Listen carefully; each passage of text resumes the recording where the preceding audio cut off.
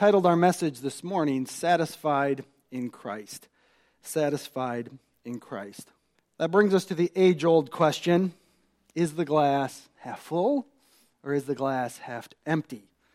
For years, philosophers or philosophy professors have proposed this question as a test to supposedly teach his students something about themselves, right? It's not really if the glass is half full or empty. We know it's the same for each of those questions. But what they're trying to teach through this question is, if you would answer that question, well, the glass is half full, well, you supposedly are someone who can focus on the good in life. Even if the bad is present, you can focus on that good. But if you answer the question, well, the glass is half empty, well, that means that you're supposedly someone who will only focus on the negative and fails to see the good in the midst of it. Where do we fall as Christians in a conversation like this? How do we look at life? How do we look at a glass? And I don't think we would ask the same question that a professor like this would ask. But the question that I think we would ask is, how much does God, through Jesus Christ, actually fill you? If we're thinking about that as a Christian, it shouldn't be answering these either one. Of course, there are going to be ups and downs in our life, difficulties at times. But how much does God, through Jesus Christ, satisfy you, fill you? Can you find joy even in the midst of those up and downs? What I think we're going to find in our text today is that Paul challenges the church at Ephesus there to be satisfied fully in the person of Jesus Christ. And if we are that type of Christian that sees Christ for who he is, the glass for us is not going to be half of either full or empty. It's going to be completely full. Even in the midst of things we think should be different or we want different, we can say, I'm satisfied in Christ. I'm satisfied in Christ. He fills my cup completely. He's the one that I'm living for. How about you today? Is your cup half full, half empty? Or do you see past that discussion and say, Christ is everything. He is filling me up completely. Let's look at our passage today, 1 Timothy 6. I'm going to start by reading 3-10. The last time we met, 2 weeks ago, we really focused in on verses 3 through 5, but it's kind of part of the same context. So I want you to see the full context as we're going to look at verses 6 through 10. So follow along as I read. 1 Timothy 6, 3 through 10 says, If anyone teaches a different doctrine and does not agree with the sound words of our Lord Jesus Christ and the teaching that accords with godliness, he is puffed up with conceit and understands nothing. He has an unhealthy craving for controversy and for quarrels about words, which produce envy, dissension, slander, evil suspicions, and constant friction among people who are depraved in mind and deprived of the truth, imagining that godliness is a means of gain. Verse 6, But godliness with contentment is great gain. For we brought nothing into the world, and we cannot take anything out of the world. But if we have food and clothes, with these we will be content. But those who desire to be rich fall into temptation, into a snare, into many senseless and harmful desires that plunge people into ruin and destruction. For the love of money is the root of all kinds of evil. It is through this craving that some have wandered away from the faith and pierced themselves with many pangs. Let's bow in a word of prayer. Dear God, we thank you for bringing us here this morning. We thank you for the worship we have already had and singing of your holiness and your grace to us. God, we ask that you help us as we look at your word today. Help us to understand it and put it into practice in our life. Be with us as we look at your word. In Jesus' name, amen. In our context, last week, we ended with verse 5. It's important to see what we end with. Verse 5 says, In constant friction among people who are depraved in mind and deprived of the truth. And then he has one small phrase that he puts at the end. He says, imagining that godliness is a means of gain. These people that are constantly in conflict with one another, this is in the church setting. Christians, what's one thing that they have in common is that they imagine godliness is a means for their personal gain. And in a sense, it's their possessions and what they can get from being part of the community, whatever that looks like. Now, he takes that little phrase, and then that almost flips a switch in his mind to say, I'm going to talk about what contentment really looks like. Imagine that godliness is a means of gain. Then look at verse 6. He goes on to say, but godliness with contentment is great gain. And he's not talking about any personal possessions here. He's not talking about we live for God because he's going to give us the possessions of the world that we think are going to make us happy. He's talking about the possession of Jesus Christ and a life for him. That's what's the great gain. But godliness with contentment is great gain. He combines those two together, and we cannot separate them. If we say that we're growing in godliness, but we see constantly ourselves failing to be content in the situation that we're in, where are we? Maybe we're struggling with godliness. We're not saying you're not a Christian. We're saying that we need to be thankful and satisfied in Christ. Be thankful and satisfied in Christ. But godliness with contentment is great gain. That's the question we ask today. Are you fully content with God's plan for your life? Are you fully content with God's plan for your life? Godliness with contentment. Verse 6, but godliness with contentment is great gain. That's a difficult thing to do. It's difficult when things aren't going the way you want, when you think you should be getting what you want out of life. You consider, I've been a good person. I've tried to do what I can. How come I can't get what I want? Well, really, that whole question is built around me, what I want, my wants, my selfishness. Is that how we look at life? What can I get out of it? Or is it, what has Christ given to me that I can be satisfied in? What can I show to the people around me that I don't live for this world, but I live for something greater than myself? It's for the Savior, Jesus Christ, that's already been given to me. When we focus on those concepts, it really builds inside of us a contentment, a heart of contentment that the world looks at and will see something is different. Something's different that they're living for. And if I was in their shoes, I could not be happy if my family was unhealthy, if I had job problems. I mean, all these things that happen in life, we can find contentment even in the midst of it if our focus is on Christ. Godliness with contentment. How about you? Are you fully content with God's plan for your life? As we look at our text today, we're going to be given some opportunities to evaluate yourself as we go through it. Paul starts, and the first thing he uses to help us evaluate ourselves is the idea that, number one, content people meditate on and embrace God's realities for life. Content people meditate on and embrace God's realities for life. You know what that says? It doesn't say that they meditate on what they want out of life, what they hope they can get out of life, and even as they become a Christian, what God can give them in this life. No, he focuses, a content person, he meditates on and he embraces God's realities for life. Look at verse 6. It says, but godliness with contentment is great gain. He says, and then verse 7, for we brought nothing into the world, and we cannot take anything out of the world. But if we have food and clothes, with these we will be content. These couple short verses are giving us some very important truths for us to remember. First of all, everyone is born a sinner into a sin-cursed world without anything of sustainable value. All of us are born a sinner, and the only thing that you bring into this world is your sinfulness, your sinful life. From the point of Adam and Eve falling in the Garden of Eden, the sin has been passed from them onto each and every one of us. It doesn't take us different times to teach our kids how to fight with each other, how to be selfish with their toys. We are sinners from childhood, right? We've brought nothing into this world.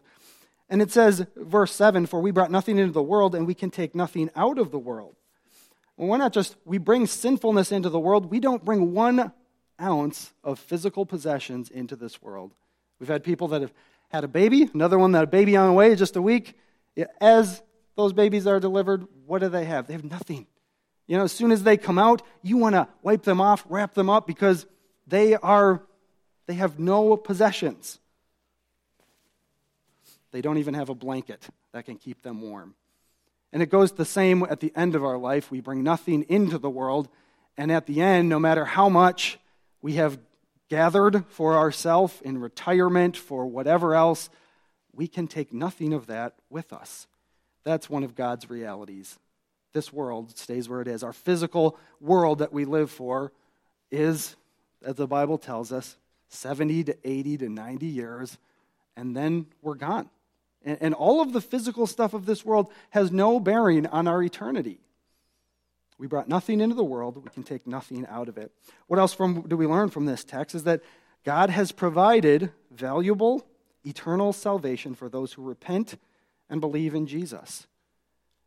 We are reminded this world and living for Christ is not about possessions, but that it's about something greater than the physical here. And where do we find something greater than the physical that will last past this life and for all of eternity? We only find it in the person of Jesus Christ.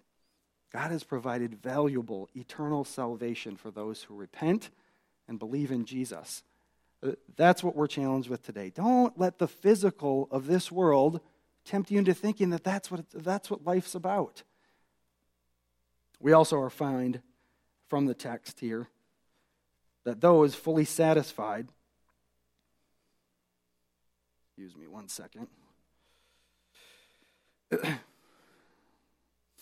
We also find that those fully satisfied in Jesus will be content with God's provisions for their life. Verse 8, but if we have food and clothing, with these we will be content. If we have food and clothing, we'll be content.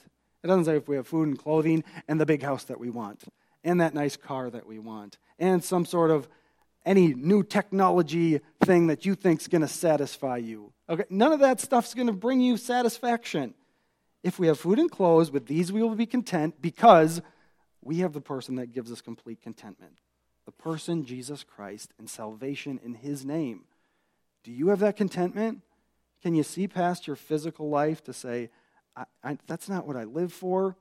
I need to work so that I don't, and ask God to help me see past those things and realize I don't want to live for that. I want to live for him and give him glory with my life. One of the people that could see that was Corrie ten Boom. And Corrie ten Boom, she lived during Jewish Nazi camps, and she was one of the people who helped many Jewish people escape the Nazi camps.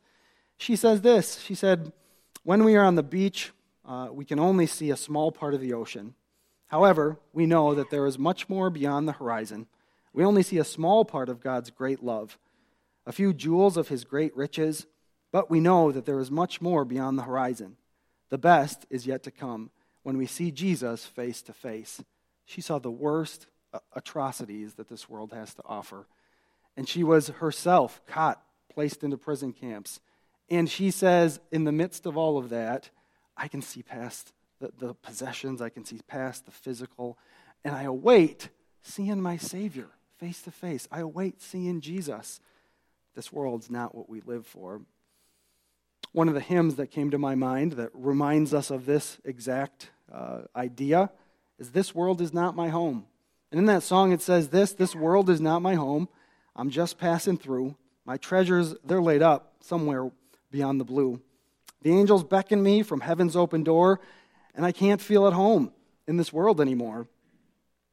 They're all expecting me, and that's one thing I know. My Savior pardoned me, and I onward go.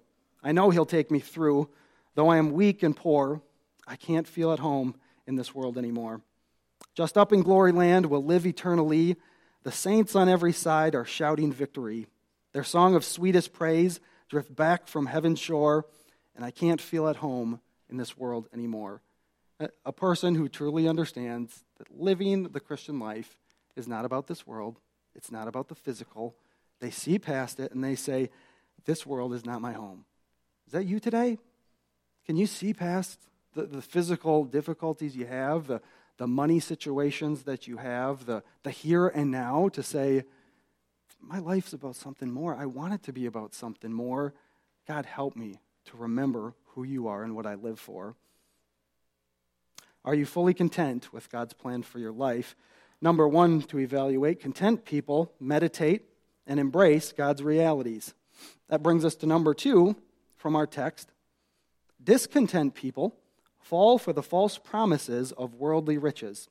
Discontent people fall for the false promises of worldly riches. Are you gullible?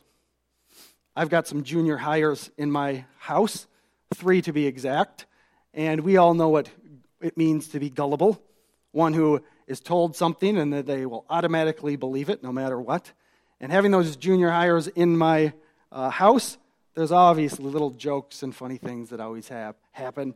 One that's always there is, hey, you got something on your shirt there. Boop, gotcha. Yeah, you're gullible, right? You're falling for a trick that someone is putting before you. They are usually doing that to me, by the way, and I'm not the one doing it to them. But how about you? Are you gullible? Found this little cartoon. Test your gullibility.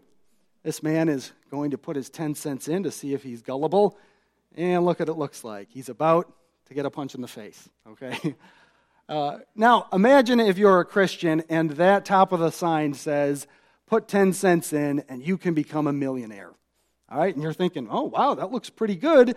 And you just look past the boxing glove there that's about to punch him in the face and say, wow, I want to be a millionaire. I want to be rich. I want life to be easy for me. This is what I want. Well, we know it's a test of gullibility. And here, what we find this happening in verse 9 of our text as well. Verse 9 says, but those who desire to be rich, they fall into temptation, into a snare, into many senseless and harmful desires that plunge people into ruin and destruction. Those who desire to be rich fall into many gullible tests of Satan. Right?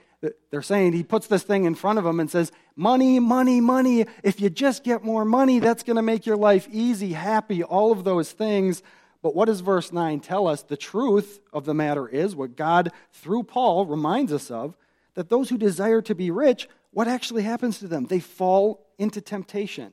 Not just the temptation is put in front of them, but they actually fall because they believe what Satan tells them about money and about riches. They fall into temptation. They fall into a snare. We've got a lot of hunters here. And could you imagine if you're walking out in the woods and your leg comes upon a bear trap, right? And you're stuck there. You fall into a snare, something that's going to keep you there, something that is going to be painful for you. That's what it looks like as Paul describes living for money, living for riches. It actually turns you not to a life of ease, but a life of pain and a life of difficulty. It says into many senseless and harmful desires that plunge people into ruin and destruction.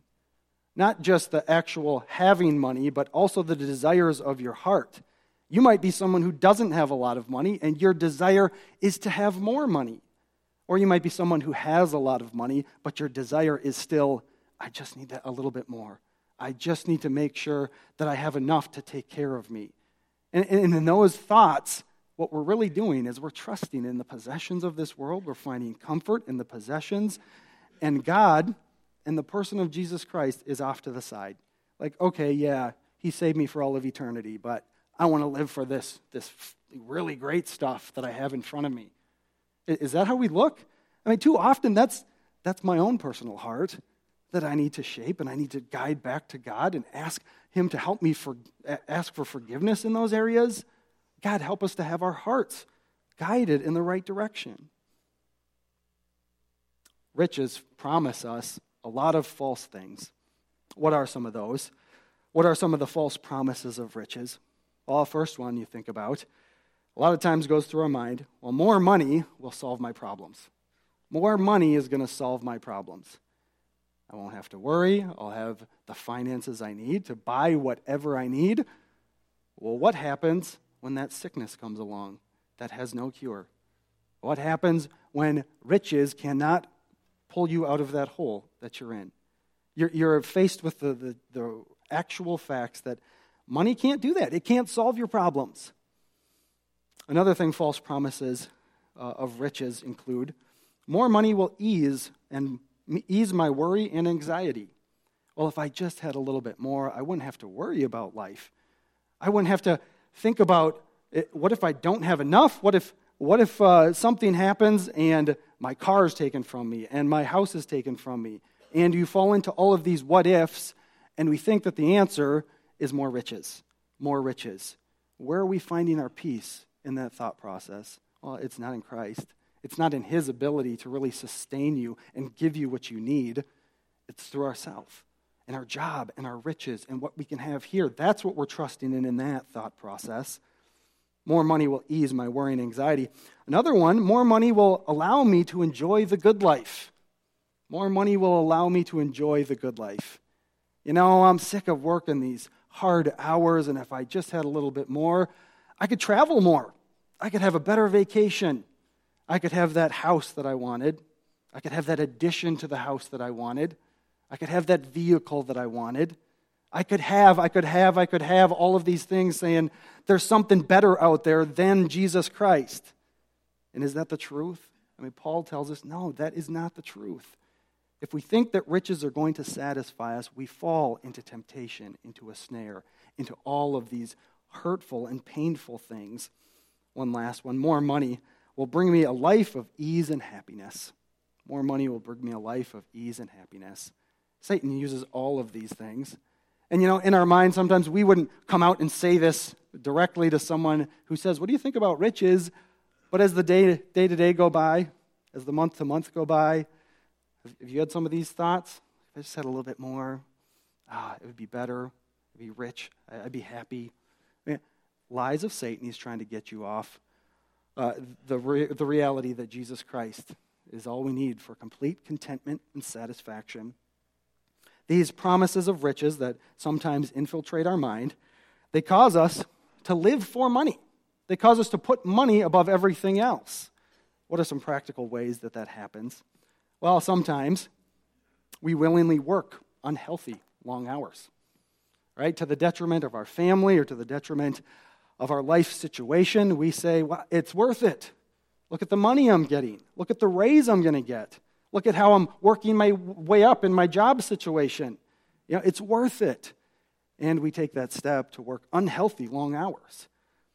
Another thing we might do is that we willingly cross God's ethical boundaries for money.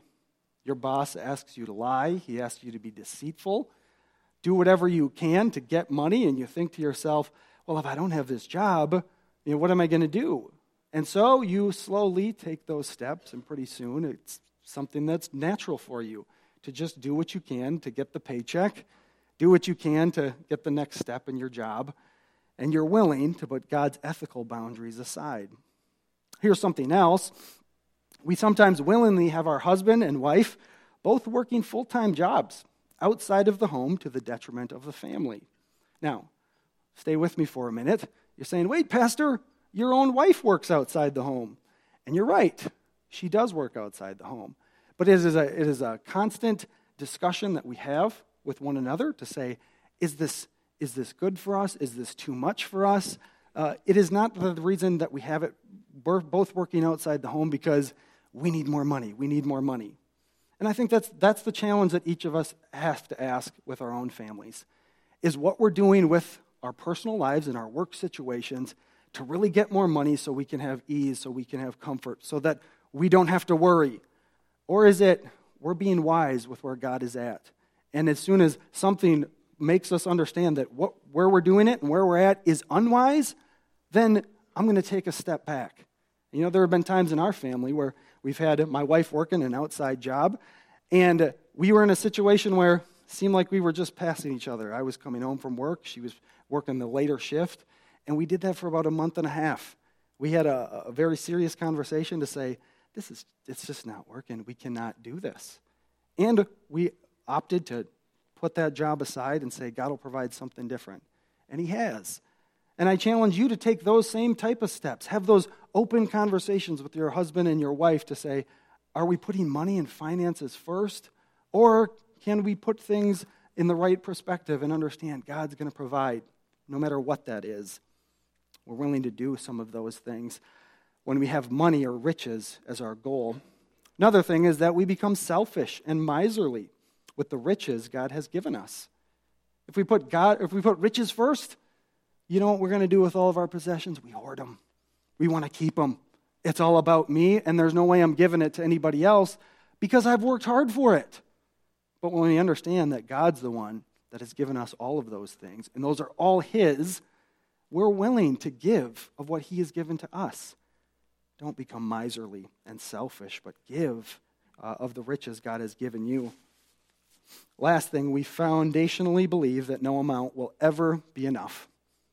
I mean, in our heart, that's what we're saying if we're living for riches. Is that nothing's going to be enough. I got to keep going to get the next step, next level. And just, you could talk to rich people throughout history and they'd say, how much more do you want? And they'd say, just another $1, just another years of salary and I can retire. It's always more, it's always more.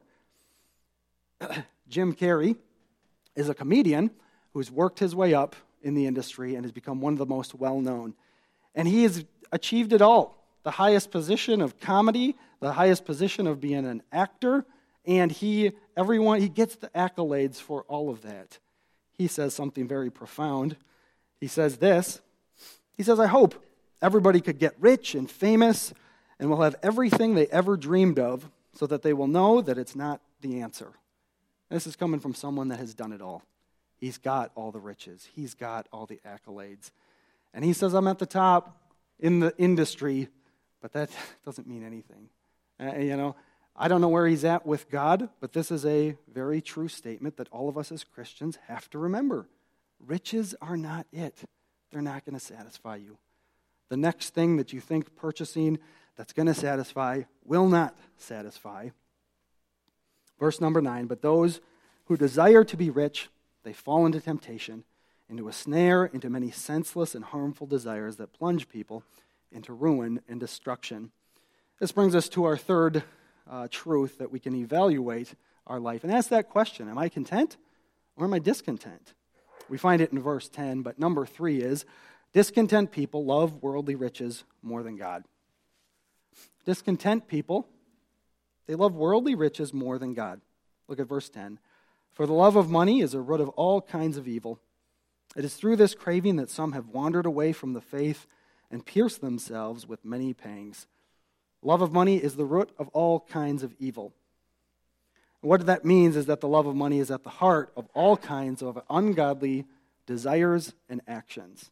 It's not the money itself, and God provides for people. Some He allows to be rich, some He allows to be not so rich, but it's not the money that's the problem. It says this in the text, for the love of money is the root of all sorts of evil.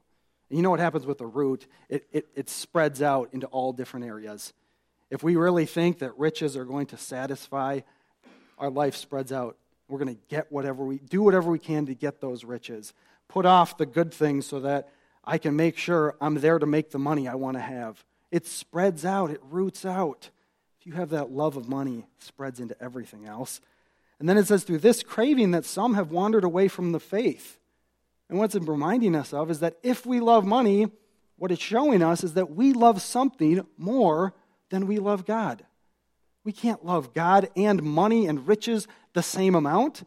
The riches that we have as Christians have to come from Christ. We have to be content in Christ, our godliness with contentment bound together to create that satisfaction that we long for. Also, the love of money is directly opposed to the love of God. We love money, our love for God automatically goes the wrong way. It says, through this craving that some have wandered away from the faith and pierced themselves with many pangs. This last week, I looked up on the computer some different pictures of people being impaled. And that's the picture that we're getting here. This craving for riches, people wander away from the faith, and then they're pierced, impaled themselves with many pangs. Well, don't worry, I didn't put any up on the screen, okay? But as you look at some of those pictures, someone gets a tree through their chest. Someone had a post that went like through half of their neck. They're being impaled. It's something that is detrimental to their life. It's hurtful. It's not going to be something that's good. He's using that picture here to say that those who love money, they love Him more than God, and it's going to be hurtful for you. How about you? Does your heart love money and even the possibility of riches more than God? What if somebody said, what if you were a millionaire? Does your heart just kind of skip a beat and think, oh man, that would be so incredible? Is that what our mind really is guided towards? And if so, we have to ask God, help me to get over that, to see what's right and good and live for you. Love for money is not the answer. This isn't the only place, of course, in Scripture that reminds us of this truth. Luke 16:13 says, "No servant can serve two masters, for either he will hate the one and love the other, or he will be devoted to the one and despise the other. You cannot serve God and money." Clearly laid out for us there. You cannot serve God and money. And as we serve money, sometimes we think, well, that's going to provide for me. Who is the one that provides everything for us? Even if he's allowed us to work our way up, gain a salary or a job that pays a lot, God is the one that has brought you through that and given you those gifts. It's all God's. And he's the one that's providing for you, not your job, not your riches. Those are things that just float away. They're nothing. Luke 12:27-31. "Consider the lilies, how they grow. They neither toil nor spin, yet I tell you, even Solomon in all of his glory was not arrayed like one of these. But if God so clothes the grass, which is alive in the field today, and tomorrow is thrown into the oven, how much more will he clothe you, O you of little faith? And do not seek what you are to eat or what you are to drink, nor be worried. For all the nations of the world seek after these things, and your Father knows that you need them. Instead, seek his kingdom, and these things will be added to you." What's he reminding us? All the gifts that we get come from God, and he cares for, he loves his children. He is not going to let them go without what they need. He's going to provide for us. Where does your security lie? Is it in your riches, or is it in the God who can provide all things that we need? Philippians 4:11-13 says this, "Not that I am speaking of being in need, for I have learned in whatever situation I am to be content. I know how to be brought low. I know how to abound. In any and every circumstance, I have learned the secret of facing plenty and hunger, abundance and need. I can do all things through him who strengthens me." This is Paul talking in this passage in Philippians. And he's not someone that is talking this way from the throne of a kingdom. He is one that goes through a bunch of difficult situations in his life. Beaten, left for dead, shipwrecked, out at sea, floating on a piece of wood for a day and a night. He's in prison multiple times. And in all of those things, he says, I can learn, and I have learned to be content because I know my contentment doesn't come from the physical life, the world here, but it comes from the one that saved me. It comes from Jesus Christ. And he says, I can do all things through Christ who strengthens me. He says, I can be content in all things through Christ who strengthens me. Right? This verse, that passage does not mean I can do whatever I want because God strengthens me. He's talking about contentment here. He says, I can be content. How about you? How about when your friend gets a new car? When he gets that bigger house that he wants, that job, promotion, whatever physical thing, do you find your heart jealous? Do you find your heart saying, that's me, I deserve that? What's the true reality about what we deserve? What we deserve is an eternity separated from God. That's where our sin places us, as an enemy of God. But because God loved us, he provided Jesus Christ to go to the cross, die for our sin, and give you salvation for all of eternity. That causes a thankful, contented heart. That's where we need to be focusing, that we deserve something wretched and horrible because we are sinners, but God has provided an eternity with him forever. Is that where your heart goes? Or is it, if I just had this, they shouldn't have that, I should have this, I'm jealous of it. Yeah. It's telling you your heart is in the wrong spot. Repent, ask God to get you back, your eyes back on him. Last one, Hebrews 13:5. Keep your life free from the love of money and be content with what you have. For he has said, I will never leave you nor forsake you. Again, he says, be content. Be content with what you have. He says, I'll never leave you or forsake you. You're going to lose all your possessions at some point, but I will not forsake you. Find your satisfaction and contentment in that. Where do we go at the end of a message like this? What are some practical things we can do to put this into action? To say, God, I don't want to be about riches, but I want to be about you. How can I make and help shape my heart to be content? I have a couple suggestions for you. Number one, constantly remind yourself of what you deserve and what God has given you. I mean, we talked about this just a second ago. But as you're thinking about that, you think of practical ways you can do it. Maybe it's a verse you can memorize. Maybe it's a passage you can write out and have around you. So you can remember, one, what you deserve and what God has graciously given you through salvation. When our heart stays focused on that, it helps us stay content with where He has placed us. Number two, reminisce about God's provisions. And maybe do that at lunch today. This is a lunch discussion question for you to sit around the table, and you can say, what is one way you remember God providing for you? And you can have that discussion with your kids, but it's very helpful as you as parents can remember some of the things God has done for you in the past, provided for you in the past, and you get to share those with your family, with your kids. Say, I remember when God did this, and He showed us that we don't have to live for money or whatever. He's going to provide for us. Take that. Maybe have that discussion today at lunch.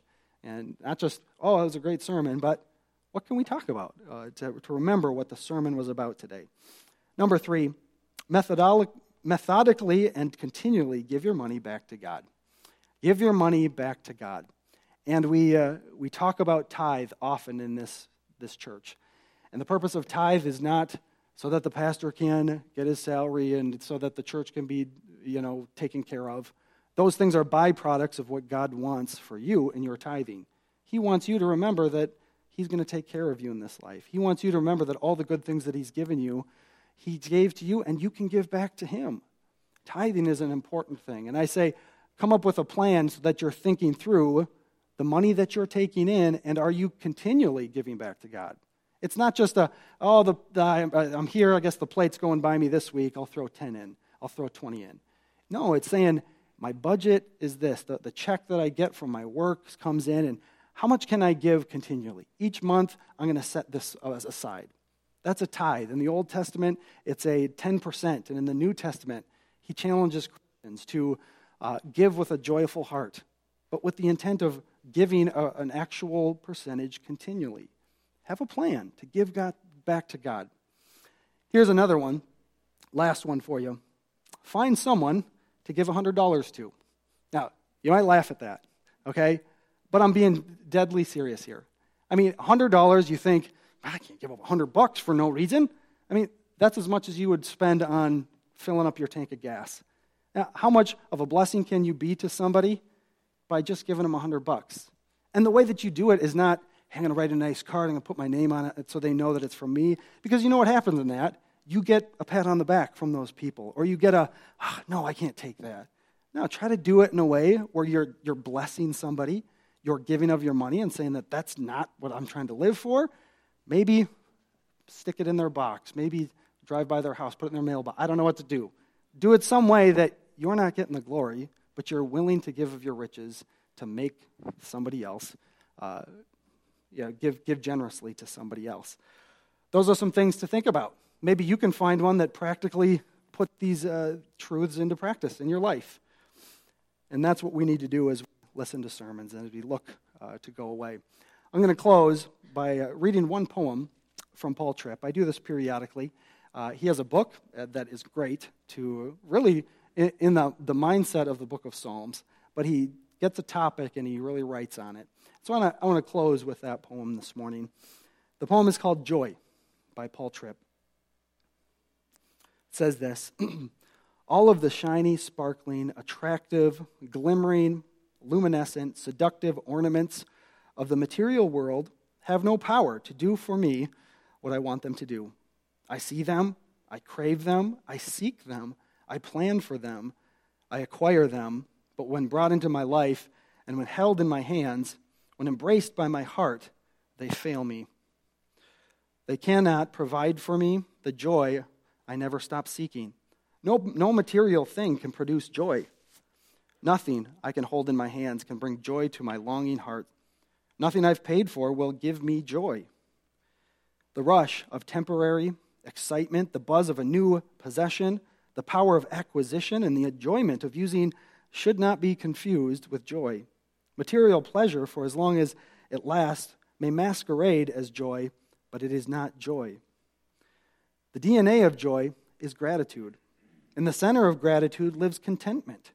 Contentment is being willing to live inside the boundaries of what God has provided.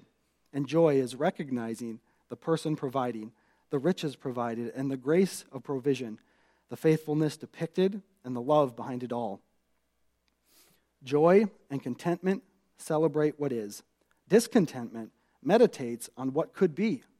May I have the grace to see your providing hand, to love the giver more than the gift, and may the worship of my heart produce what created things can't, lasting, robust, contented, sturdy, vertical, internal joy. I hope that's your heart today, wanting to find true joy in God through Jesus Christ, the only thing that can satisfy. Let's pray. Dear Heavenly Father, we ask that you help us, help our heart that so easily turns to shiny things and to things that we think will satisfy. God, help us to turn from those to you, to see how great you are and how wonderful it is to live inside of your laws, to love you, to serve you, to pass that knowledge of you onto family and friends that are around us. God, help us to be content with you. Thank you for our time this morning. In Jesus' name, amen.